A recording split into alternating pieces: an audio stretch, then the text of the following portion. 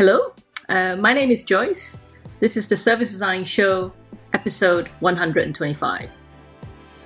Hi, I'm Mark and welcome to a brand new episode of the Service Design Show. On this show, we explore what's beneath the surface of service design, what are the hidden things that make a huge difference between success and failure, all to help you make great services happen that have a positive impact on people and business. The guest in this episode is the Professor of Design and Social Innovation at the School of Design at the Northumbria University. Her name is Joyce Yee.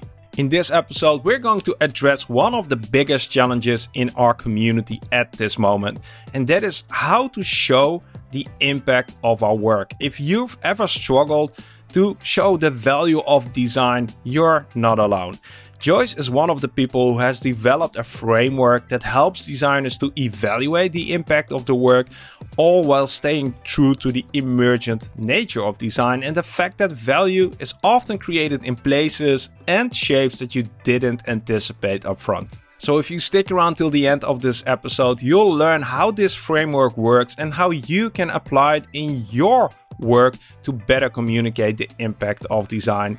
Yes, even if you're currently in an environment that's driven by short-term and quantifiable results. I hope you're ready because it's time to sit back, relax, and enjoy the conversation with Joyce Yee. Let the show begin. Welcome to the show, Joyce. Hi, Mark. How are you? I'm doing very well. It's a lovely day in the Netherlands, so I'm really looking forward to having this chat with you. For the people who don't know who you are, could you give a 30-second introduction? So my name is Joyce. I'm a Professor of Design and Social Innovation in the School of Design at Northumbria University. We're based up in the northeast of England, in the UK, and I've been working as a design educator and researcher for the past 15 years. Mainly looking into teaching interaction design, service design, and social innovation. And I think you have a special relationship with a guest that has been on the show not so long ago, Emma Jeffries. Can you share a little bit about that? Yeah, Emma and I go back a long way. We've been friends since she started doing her PhD at the School of Design. And we got to know each other and basically ended up writing 2 books together.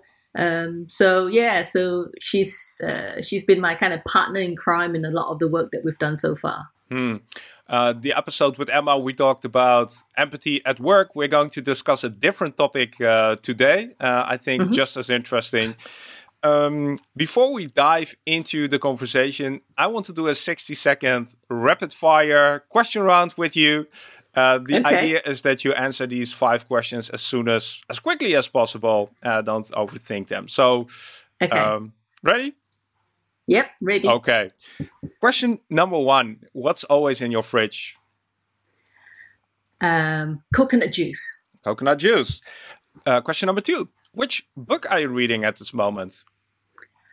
I've started lots of books. I haven't finished it, but at the moment I'm reading one on trying to read outdoor clues and sign. I'm a keen hiker, so it's interesting to understand how trees grow and read the landscape. And we'll add a link in the show notes to that book. Yes. Which superpower would you like to have? I would love to fly. I love to watch birds of prey, and I'm just amazed at how much they can just soar without any required energy, and they can just see the world very, very quickly. The next question is, what did you want to become when you were a kid? Definitely not a doctor, because I think I faint on the sight of blood. I don't quite remember. I think actually very early on I wanted to be a designer, very oddly enough. So maybe I've just been obsessed with it from young. Oh, good for you. You made your... Maybe quite sad. Well, I wouldn't say that. Well, finally, the final question is, when did you first hear about service design? Actually, when it really first came out, I think probably 10 years ago or more than that. I remember the design council had promoted festival here, Design of the Times, 2007, actually more than 10 years ago, and they were bringing together, I guess what you might call very early service design agencies and working with the community in the Northeast. And I also have another good friend, Lauren Tan, who worked on the first book that Emma and I did, and she did probably one of the first PhD on that, and looking into sort of design methodologies used in the projects that was part of the design at the time. So actually very early on, and I was working with people like Professor Robert Young, who was quite early on theorizing the topic area. So I was aware of it quite early on. Cool. Joyce, we're going to touch upon a topic. We did a sort of preparation call, as I do with all my guests, and we went over a list of what might be interesting topics to discuss, and we had quite a big list. And I said, I think there's one topic that would really be interesting for our audience, and we're going to talk about how to evaluate social impact. Right, that's one of the areas that you're passionate about. I think there's a lot to explore. One of the most common questions I get is, how do I sort of prove the value of my work? How do I measure the value of my work? How do I convince other people that it's actually working? So I think there's still a lot of mysteries that need to be unraveled. You've done a lot of research around this, so that's the topic for this episode. But before we're going to dive into that, I'm really curious, how did you get on this journey, and how did you get interested in figuring out how to evaluate social impact?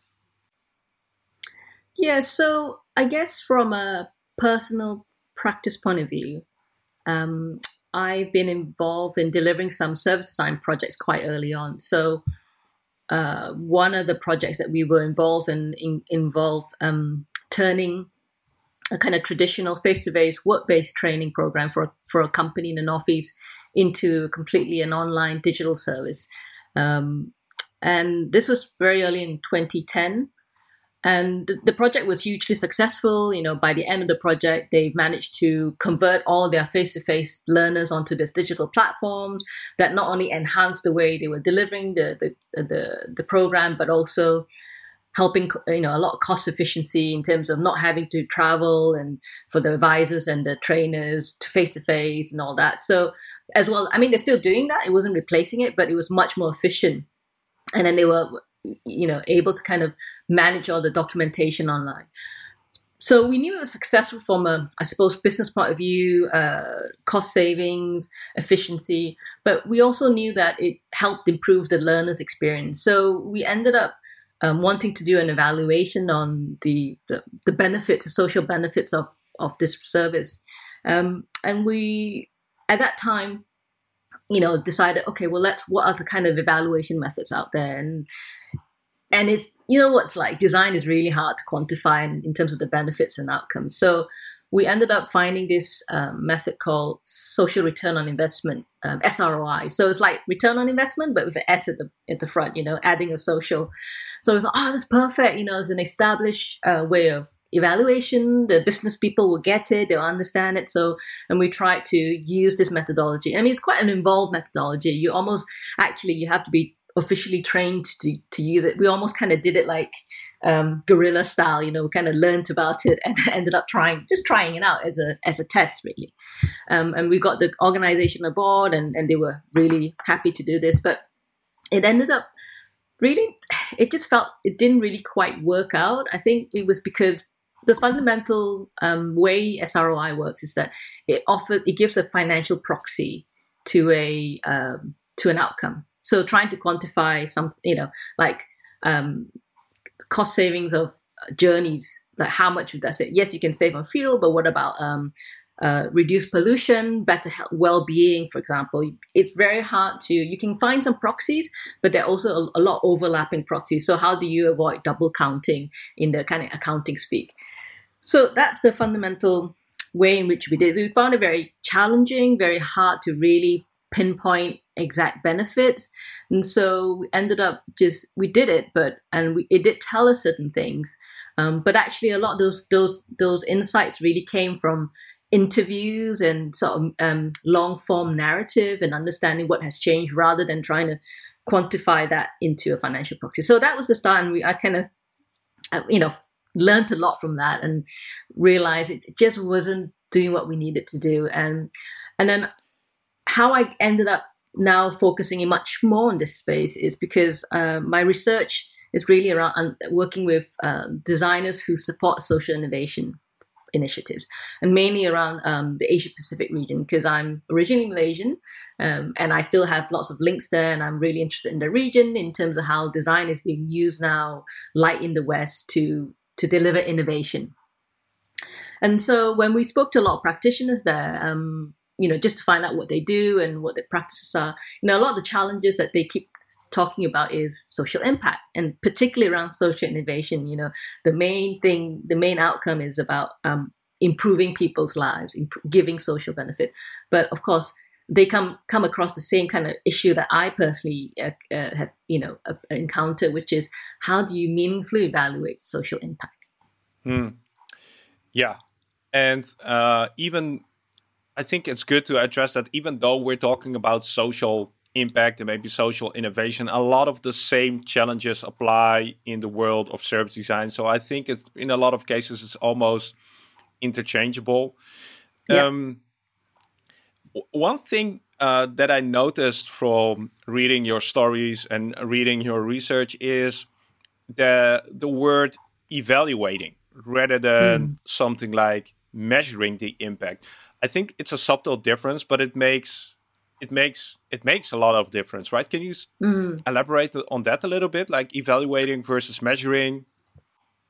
Yeah, actually, we used the term evaluation because I guess in the parlance of the sector, it's quite common. So in international development programs or social programs, for example, so you often hear the term monitoring and evaluation.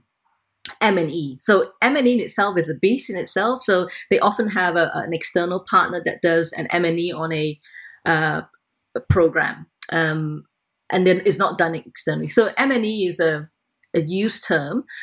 We don't like the idea of monitoring, so we thought, okay, well, evaluation is actually what they know. So, and this is the term that is used by the practitioner. So we went with that. But I also think that even the term evaluation has a lot of baggage with it, because it is linked to this idea of measurement. It is linked to this idea of monitoring, making sure that the money that you've given to the community is used properly and, not being, wasted away. So there's a lot of baggage relating to, simply because historically that's the term and that's the function of trying to make sure that the money is, because obviously a lot of these funding is either coming from government or private philanthropy, and they have a board of directors and they want to know where the money goes and whether is of good use or not. So that's why we've used evaluation, but we've also used it to change this idea of moving away from monitoring and assessment so much. So, Okay, yeah. I'm learning with each and every episode of the show that there are new areas that I know nothing about, which is awesome. One of the questions that I had was, what kind of limitations are there to existing ways of evaluating? Like, why did you set out to find a better framework? So a lot of the M&E, or monitoring evaluation models that are being used, is very similar to the SROI that I mentioned, which is pretty much set up as an assessment tool. It's also based on a counting model. So, putting financial proxies to outcomes. What is a financial proxy? So, for example, if one of the outcome is to improve or increase the number of children going to school and finishing school, so you would then put a financial proxy to that. So if they were to be kept in school and then to leave, they would get better jobs, and the jobs will give them 200% more than what they were earning if they didn't have school. So it was trying to kind of give those proxies to those outcomes, when actually what is more meaningful is that if they stay in school longer, yes, they might have an opportunity to get a better job, but it might mean that they have children at a later age. They're not forced into forced marriages, and and they're not then. So all these are really hard. You can't quantify that. So I think that's also the challenge. So a lot of the what we call the traditional or dominant way of I wouldn't say all evaluations like that. There are a subset of evaluation methods that does take into account these longer term social outcomes. But the majority that is used, and the one that is probably used because it's quite easy, is a lot of it's like quantitative, measuring number of people in the program, increased income, participation, all that sort of thing. So things that we know is easy to measure, and is easy to measure at the end of a program.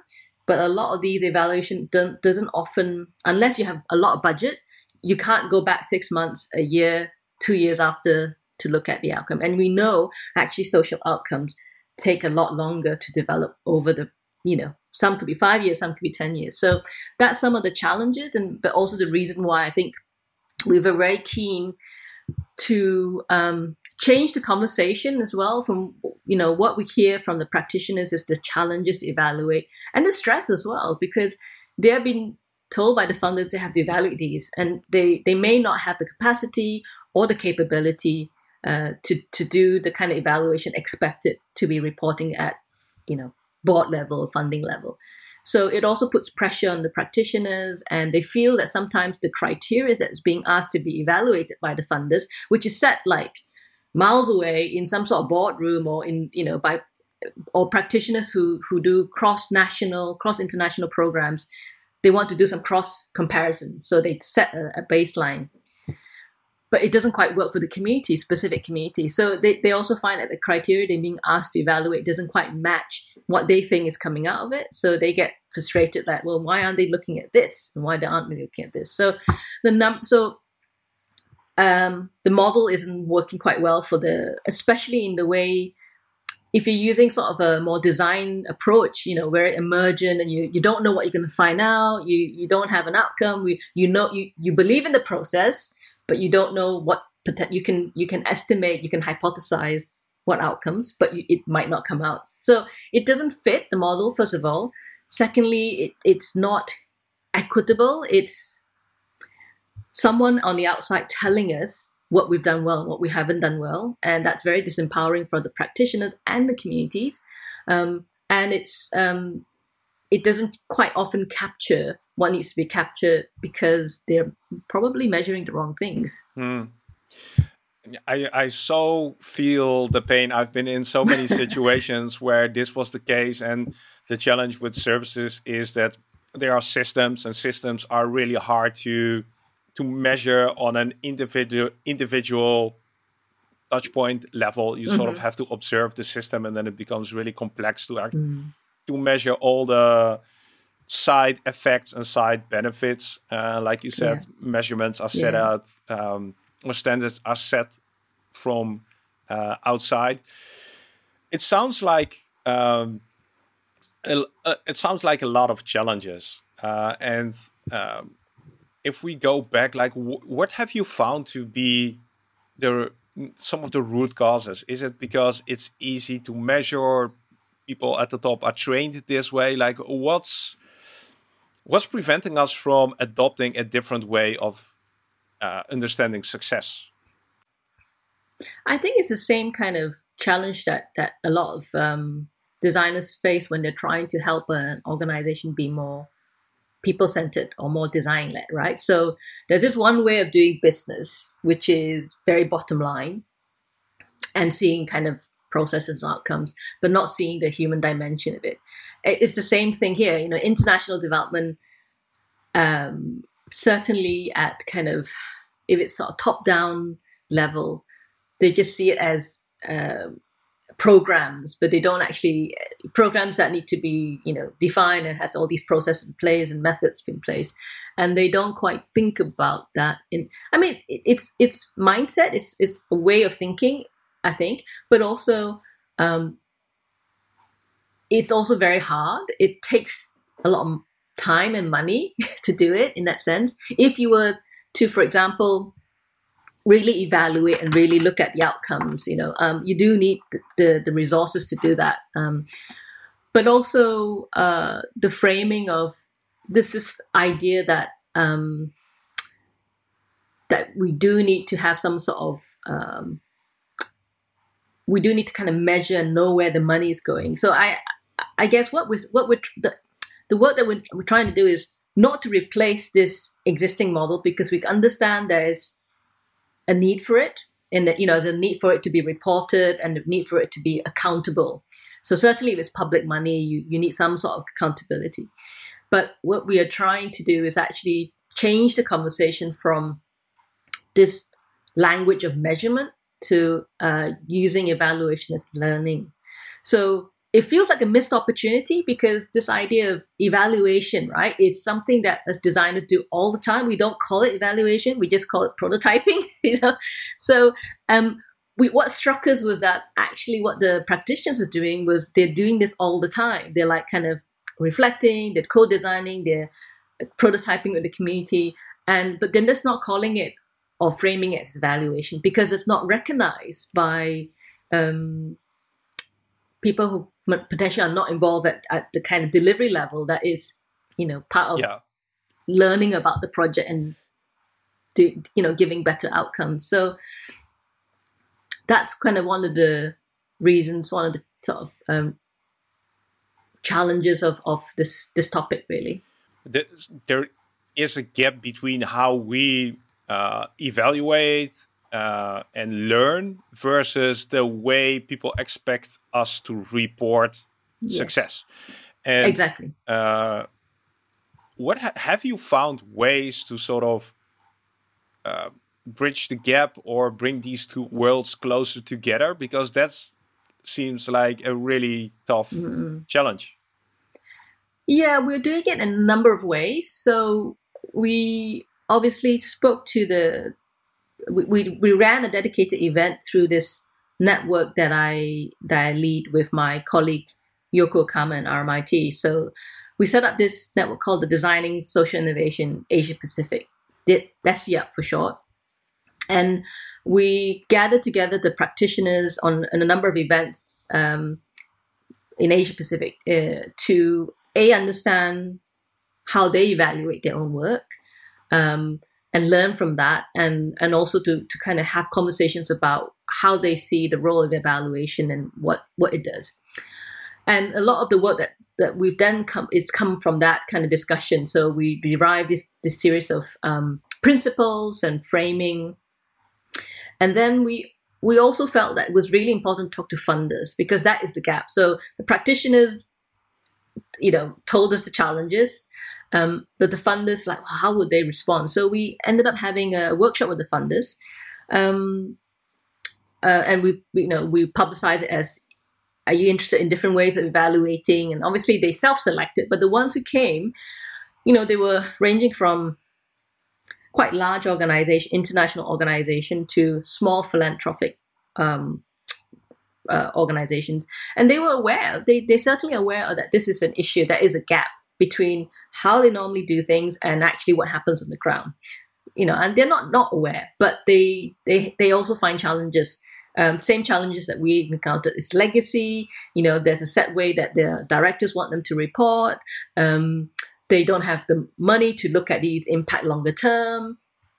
And some of them have the agency to change, like a smaller philanthropic organization that we've worked with. They're really keen, and they work on what they call like a trust-based relationship, which is basically they don't ask for project proposals. They work with partners long term. So if the partners say they need some money to do a project, and they say, right, let's have a conversation, rather than submit a proposal and it gets evaluated. So they work in a very different way, but they can, because they're smaller. Larger organizations have all these structures in place and ways of doing it. So we know there's a recognition, there's a challenge, but not what we found out is that they didn't really know how to resolve it as well. So we we're having ongoing conversations, and then also we've been starting to do specific targeted work with organizations. So I've been invited, for example, by a team in the Young Foundation in the UK. So the Young Foundation is one of the longest, I guess, not-for-profit organizations working on delivering social innovation programs in the community since the 1950s. So they were invited to be part of this Communities Driving Change program that's funded by the Tower Hamlets Council in London. And the program is really about trying to work with residents to help them understand things they can improve on their well-being, and actually help them design interventions to deliver service design type interventions into the community. And they're one of the many providers, so they work with other partners as well. But that team itself in the Young Foundation was really interested in using evaluation to help them learn about the program. So I then did a series of workshops and coaching with them, and helped them just use an existing platform that they do and mapped onto what they always do anyway, like team stand-ups on a weekly basis, but get them to reflect more formally on this platform and note that down, and has very specific questions about the project, and then to use that reflection to learn and to refer back to on a weekly and monthly basis. Now, it may not sound like much. It sounds like, oh, that's a really simple solution, but it's already tapping into what they're doing, but making it a bit more thoughtful and a bit more kind of, recorded. And that sort of helped them within a short space of time. They can sort of see the benefit of that. So they can see what they reflect on, what action they needed to do on a short term, but maybe perhaps longer term. And there's also, pleasingly, the program manager said that, he's able to go into these reflections and pull out some key understanding, key insights that he can put into the quarterly reporting that they have to do. So pleasingly, it's not just helping them learn about the project and improve as they go along. It's also feeding into the more formal type of reporting. So that's been a few ways in how we're trying to approach this huge challenge. So what I hear you saying is that one, maybe we as designers need to take more time to capture our learnings and formalize them and make them tangible.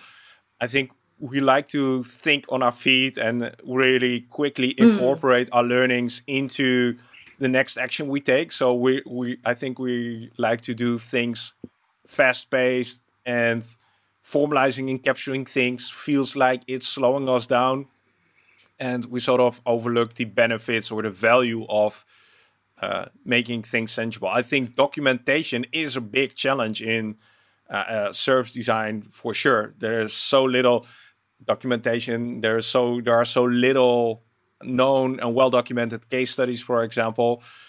I'm curious, can you give a few more tangible examples of things that you've encountered that maybe service designers are already doing, but not realizing that they could use those actions to use it as reporting? Yeah, so, basically, what they're already doing on a kind of weekly basis, I guess, in terms of their own reflection. So one of the exercises we gave to practitioners in the workshop was to ask them to reflect on the way they evaluate the work, but on 3 different scales. So the scale of it being a personal scale. So how do you reflect on what you've done and what has worked and what hasn't worked? And then you have the team scale. So how do you as a team catch up on things and learn and work out, okay, we've done this has worked, but this hasn't quite worked. So that's kind of the middle scale. And then the larger scale, which is, okay, evaluating with the stakeholders and all the other partners and the community. So that's the larger scale, is the more formal evaluation that our practitioners are used to be asked to do.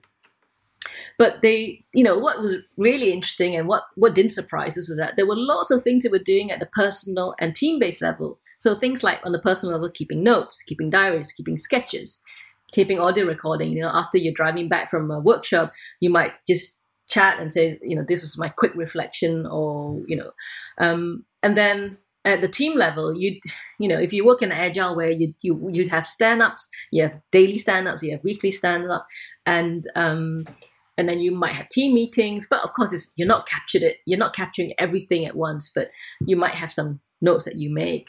You might have photographs, you might have team documentation, etc. So all these things are already part of a designer's process. What perhaps isn't so obvious is that how you use that to maybe assign some reflection time.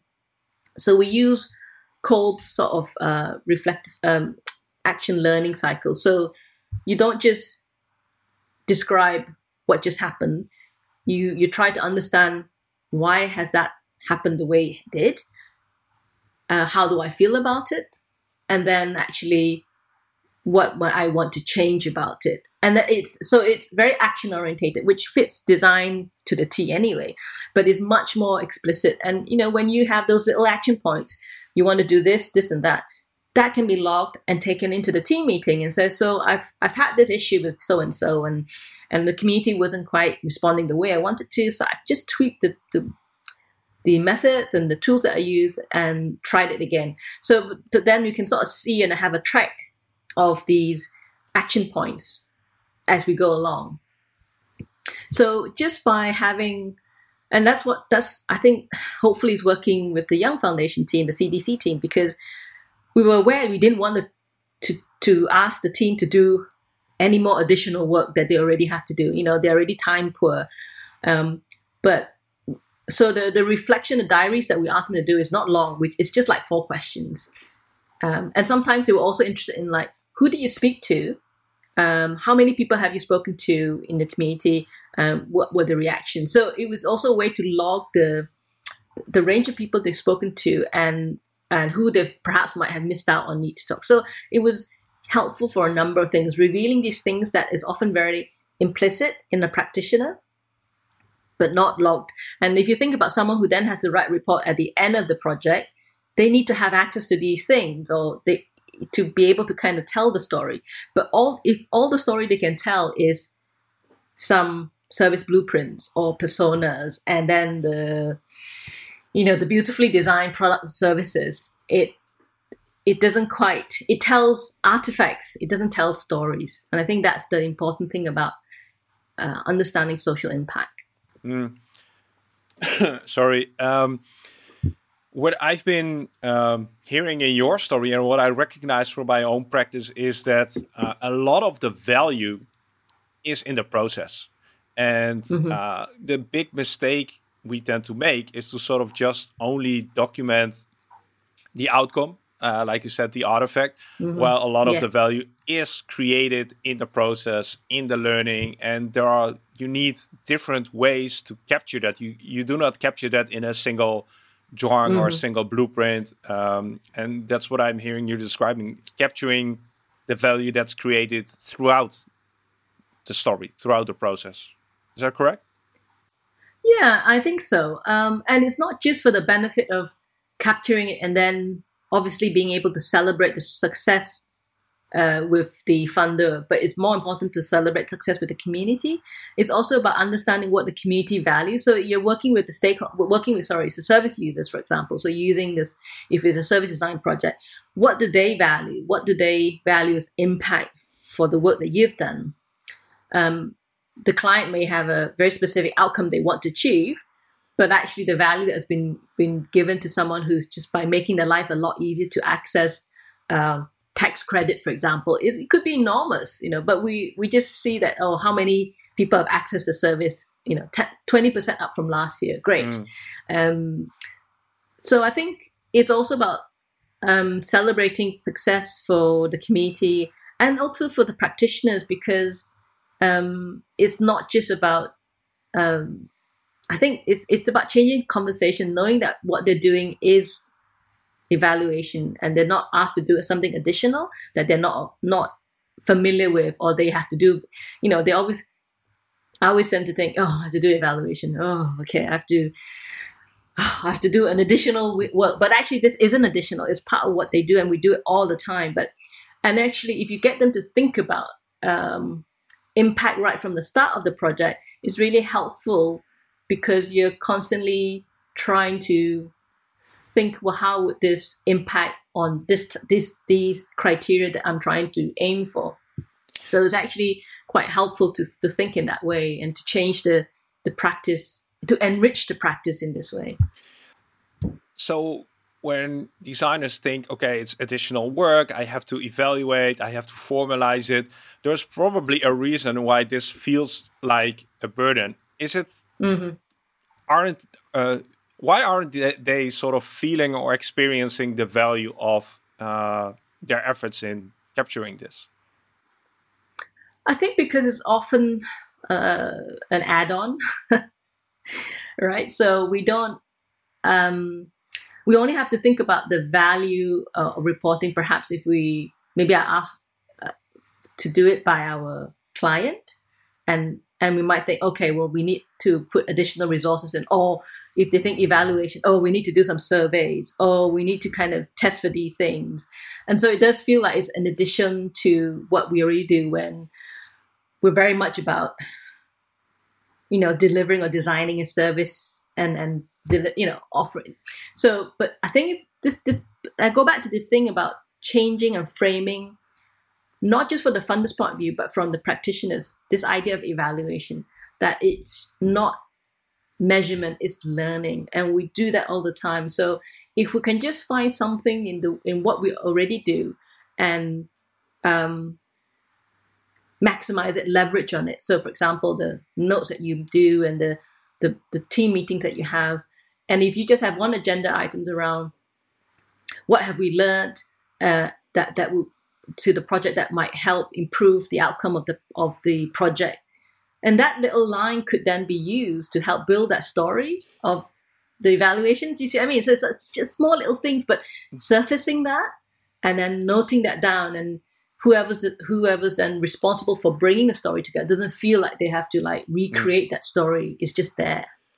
And I think you touched upon a very important point here. You have to do something with the things that you formalize. So if there isn't a moment where you come together with a group and reflect on your learnings and adopt that back into your practice, then it does feel like a burden, because you're putting time and effort into documenting something that's just there for the history books rather than something that you actually get benefit from. So that additional step of using it is I think the crucial key here. Yeah, and I think that's why this thing about learning. So using those notes that you made to say, well, that didn't go very well, that meeting. We presented the ideas, and the stakeholder, the users didn't really respond well. Why didn't they? Did they simply not like what we presented, or did we present it in a different framing? And then were we completely off the mark? So you use that and to say, right, okay, what's the next step? What we're going to approve? What we're going to move forward with?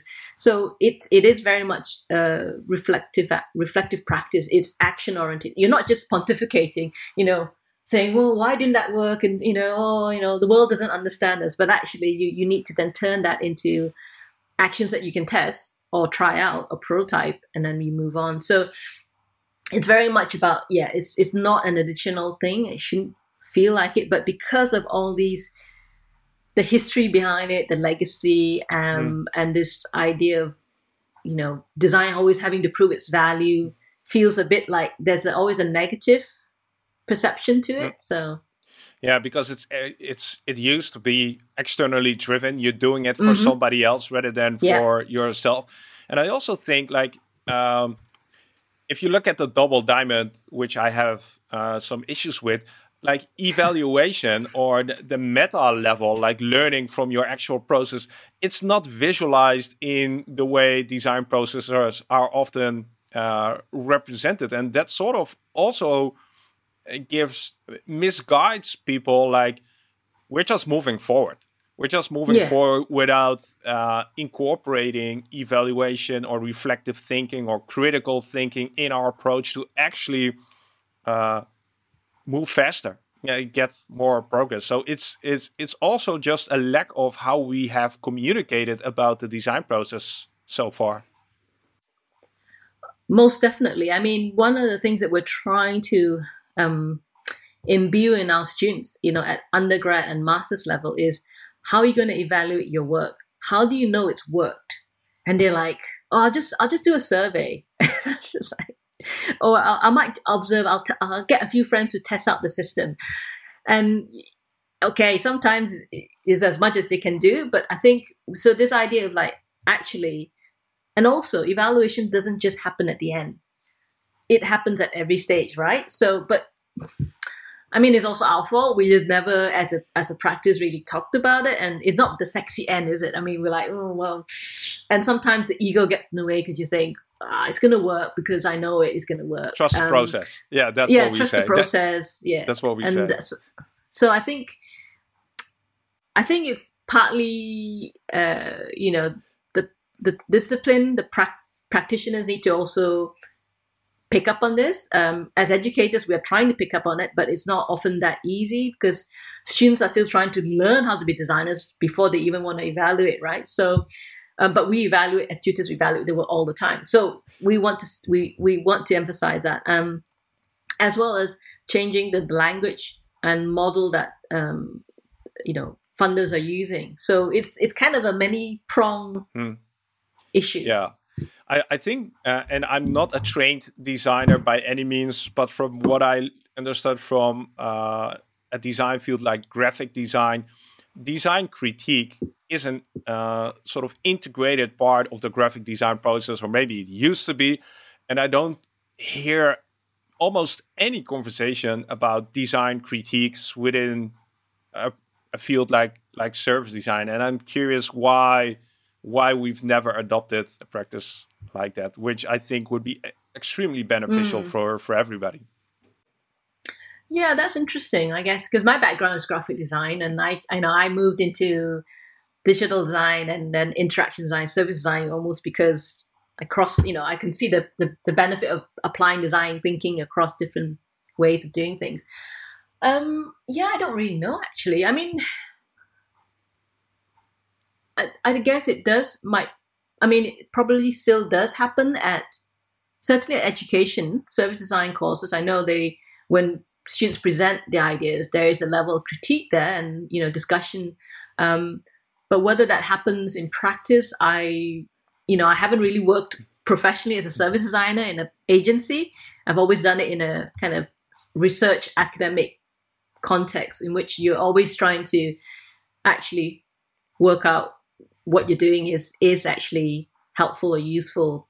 And there's an added incentive to also want to write about it because we need to publish. So this idea of actually going back and reporting on what's worked, to a certain extent, we have added incentive. But if I have worked as a professional designer, and I know from that experience, you don't have time. You go from one project to another. You don't have time to reflect and say, oh, how did that project go? Not even just reporting externally. It's just within the team. You're just on with it. You don't have time to sit and reflect. So I think it's also about the practitioners, talking about it with the client, and even just saying that and planning it in their costings, just very simple things. And I think it's going to be a really important part of it. Has to be mentioned because I think more and more of these services are, you need designers to understand the business value, the value of it to businesses. So they need to be able to defend that. So let's go back to that conversation because we sort of we need to still address that, because at some point you are going to run into the person who's managing the Excel sheet. Now, I'm curious, have you found ways to open the conversation with people who have that kind of mindset? We're all about success will change. It's emergent. We don't know what will happen. And then there's somebody who needs to manage an Excel sheet. How do we successfully open a conversation with somebody who's in that position? I think you try to sell it to them in a sense that ultimately, if we adopt evaluation as learning, it will lead to better outcomes. And that could be better financial outcomes or better social outcomes, or, and they're linked. So it's almost like, why wouldn't you do it? If you can say, look, it's not going to cost us an additional, not a huge amount of additional time. We're already tapping into what designers are already doing. We're just formalizing it a little bit. And if we can use, for example, these stand-up meetings, and we record it, or we do a quick recording at the end to say, these 4 points, what happened, how we felt, what we've learned, what we're going to change, right? So, and that we can take that forward to the next meeting. And so I think I would argue it from the point of, it's already there. It's not like an additional thing we have to do. We might have to enhance it to capture it and be more mindful of talking about it in our day-to-day practices and keeping an eye on that. But ultimately, it will then lead to better outcome. And when we then say to our client, we are able to see the value, not just the value that you've defined, but also the value such as in this way. It makes for a better story, a better outcome reporting that you can feed back to the client. Really, yeah. And the challenge still remains, like, if we are creating value that's not being appreciated, like when it's not being captured in the Excel sheet, it might be value that we find valuable, but if the people who are in positions, who are in the decision-making positions, we will always keep this challenge, right? If we're saying, okay, but the community is happier and healthier, but there isn't a square in the Excel sheet to actually express that. Like, that's, I think, the bridge we somehow need to get to show, to educate, or to co-create new ways of capturing value. Yeah, I mean, certainly, I think the key is not to, and I use this in my reflection, not to dance to someone else's tune, but to create your own tune and to invite others to join in, right? So I think if you advocate and if you can show, and some things just don't fit in an Excel sheet, and we should recognize that there are not just one way of doing things in this world, and we know that if we do that, it's led to what we have now, which is kind of environmental disaster, global pandemic, and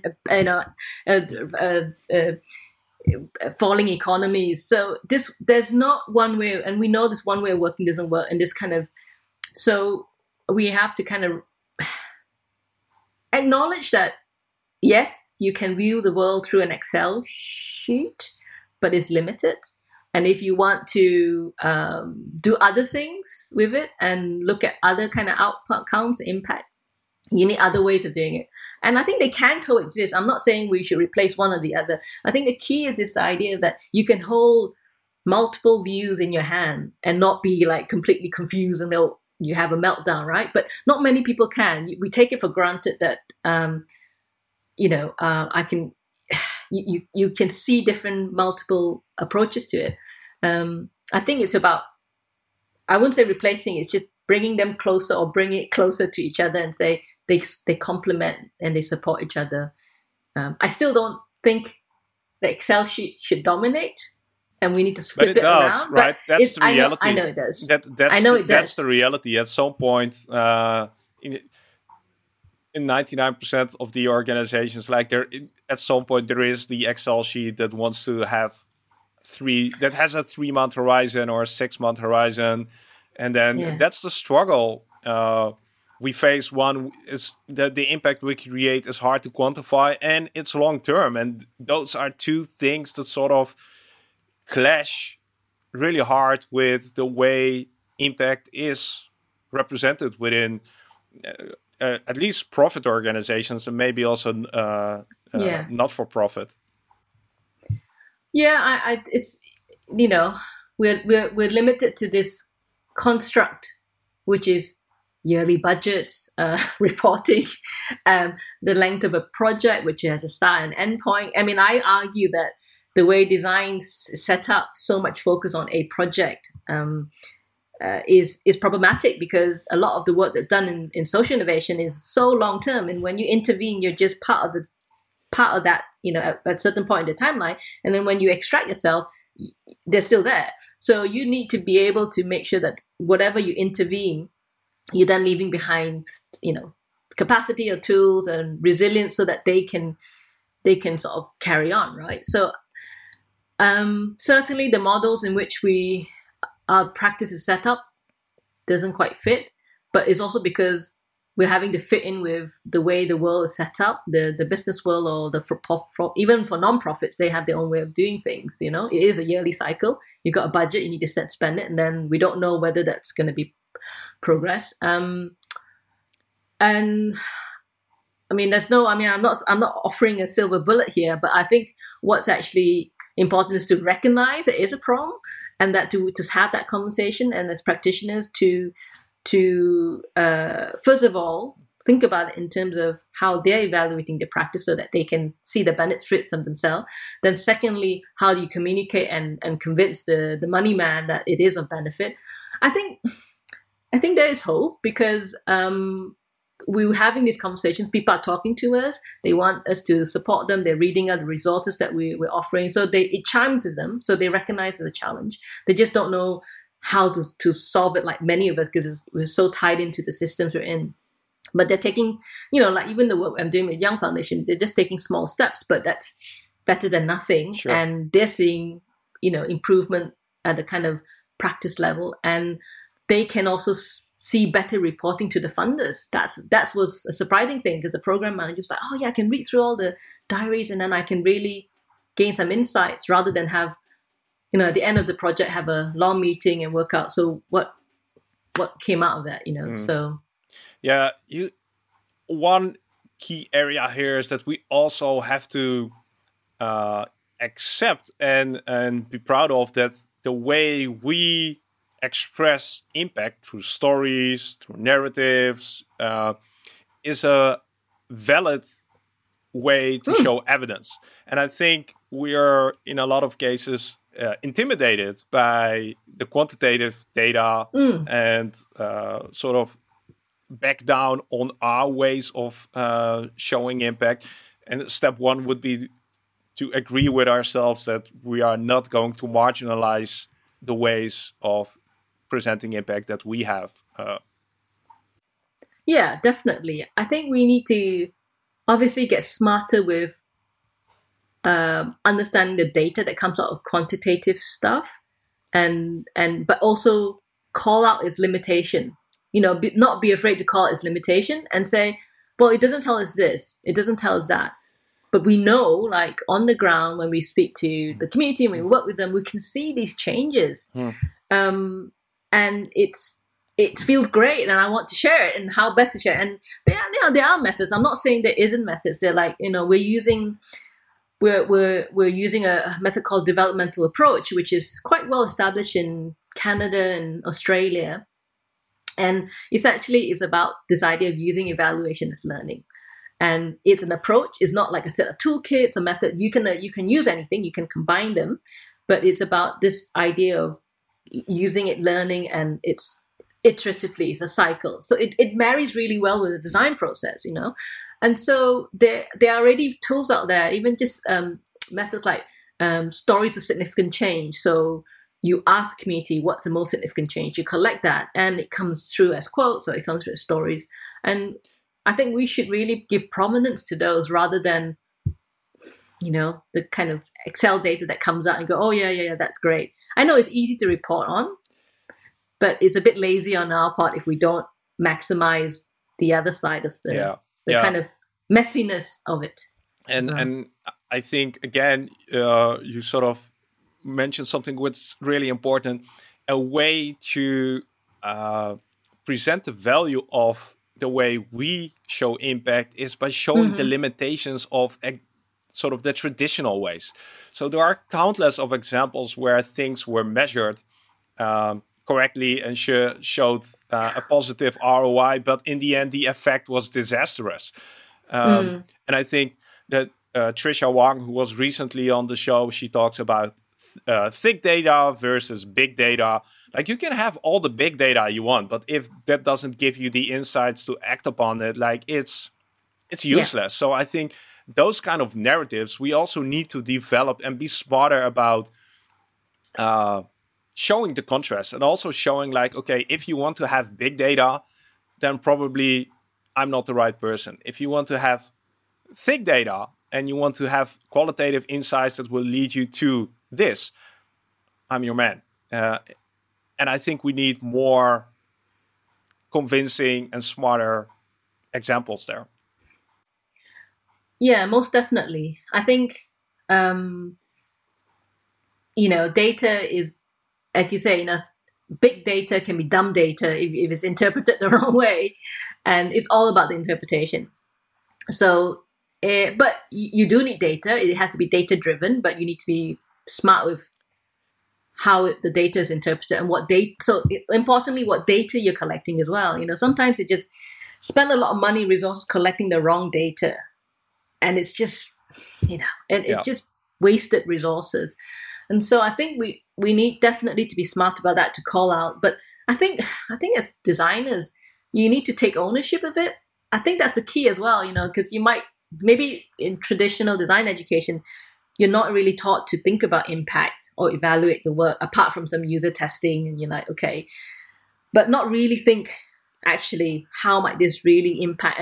And here we move on to this discussion around kind of the ethics of design and bigger topical issues, right? And responsibility as a designer. But I still don't think as a discipline we take ownership of these aspects as much as we just don't maybe consider it as part of our tools, our toolkits. We're good at idea generation, and only recently we're like, okay, we can do some design research. Yeah, we can do that, and then we can use that to come up with ideas, and we can prototype it, and we can present it. But then the evaluation bit is like, oh, that's for someone else to do, or someone at the business side to do. I don't want to be involved. So I think it's also about taking ownership of this topic, really. If you would have to, what do you hope is the one thing people will remember from the conversation we just had?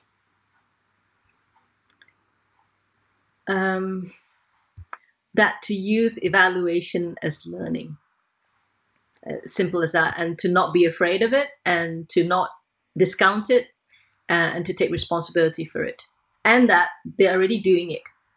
So it's nothing new, but they have to not simply, but formalize it and think of it as, evaluating the outcomes for the project itself. Yeah, do it consciously and deliberately and formally. That's already would be a huge win. Yeah.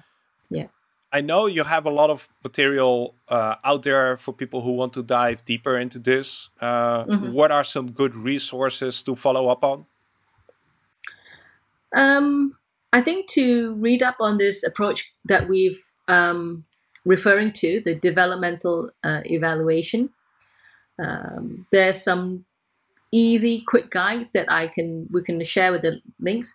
We've also written a number of reports and papers about the work that we're doing with practitioners, and we introduce what we call the Designing Social Impact Evaluation Framework, and it's a series of, I would say, principles in how you might want to think about evaluation as learning and how you might do that in a more practical way. And we have videos of that we did of the gathering that we did with the practitioners about impact evaluation, in which they share like the methods and the way they're doing things and some of the challenges that they have. So I think that would be kind of quite rich resource to at least hear from the practitioners themselves, and hopefully it chimes with a lot of your listeners. I'll make sure to include all the links in the show notes so people can follow up on. If people have ideas or questions about this topic, is there a way they can reach out to you? Yeah, feel free to just get in touch with me on LinkedIn or by email. I don't know what you prefer to share, so I'm happy to have conversations and just share ideas, really. Awesome. Joyce, I think we've touched upon a super interesting topic. It's definitely a topic that needs more maturity in the coming years. So I hope this is a call to action to everybody who's listening to think about it, work with it, design it. And I want to thank you for bringing this to the attention on this episode.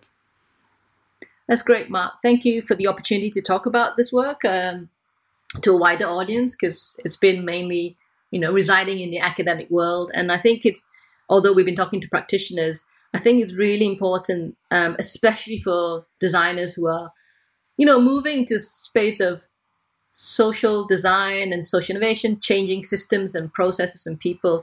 We are making impact. And we are making or delivering social impact. We just need to make sure that it's the right type and that it fulfills, it does deliver benefits to the community that you're trying to serve, really. So it's definitely a topic I'm passionate about. And I would love to hear from any of your listeners about their experiences and anything else that we can share and discuss. So thank you. Awesome that you made it all the way till the end of this episode. I hope you got something useful out of it. If you did, make sure to grab the link of this episode and just share it with one other person today. That helps to grow the Service Design Show tribe, and that helps me to invite more inspiring guests like Joyce here on the show for you. Thanks again for tuning in to the Service Design Show. Without you, there wouldn't be a show. So it's great having you. Keep making a positive impact, and I'll catch you in 2 weeks' time with a brand new episode. See you then.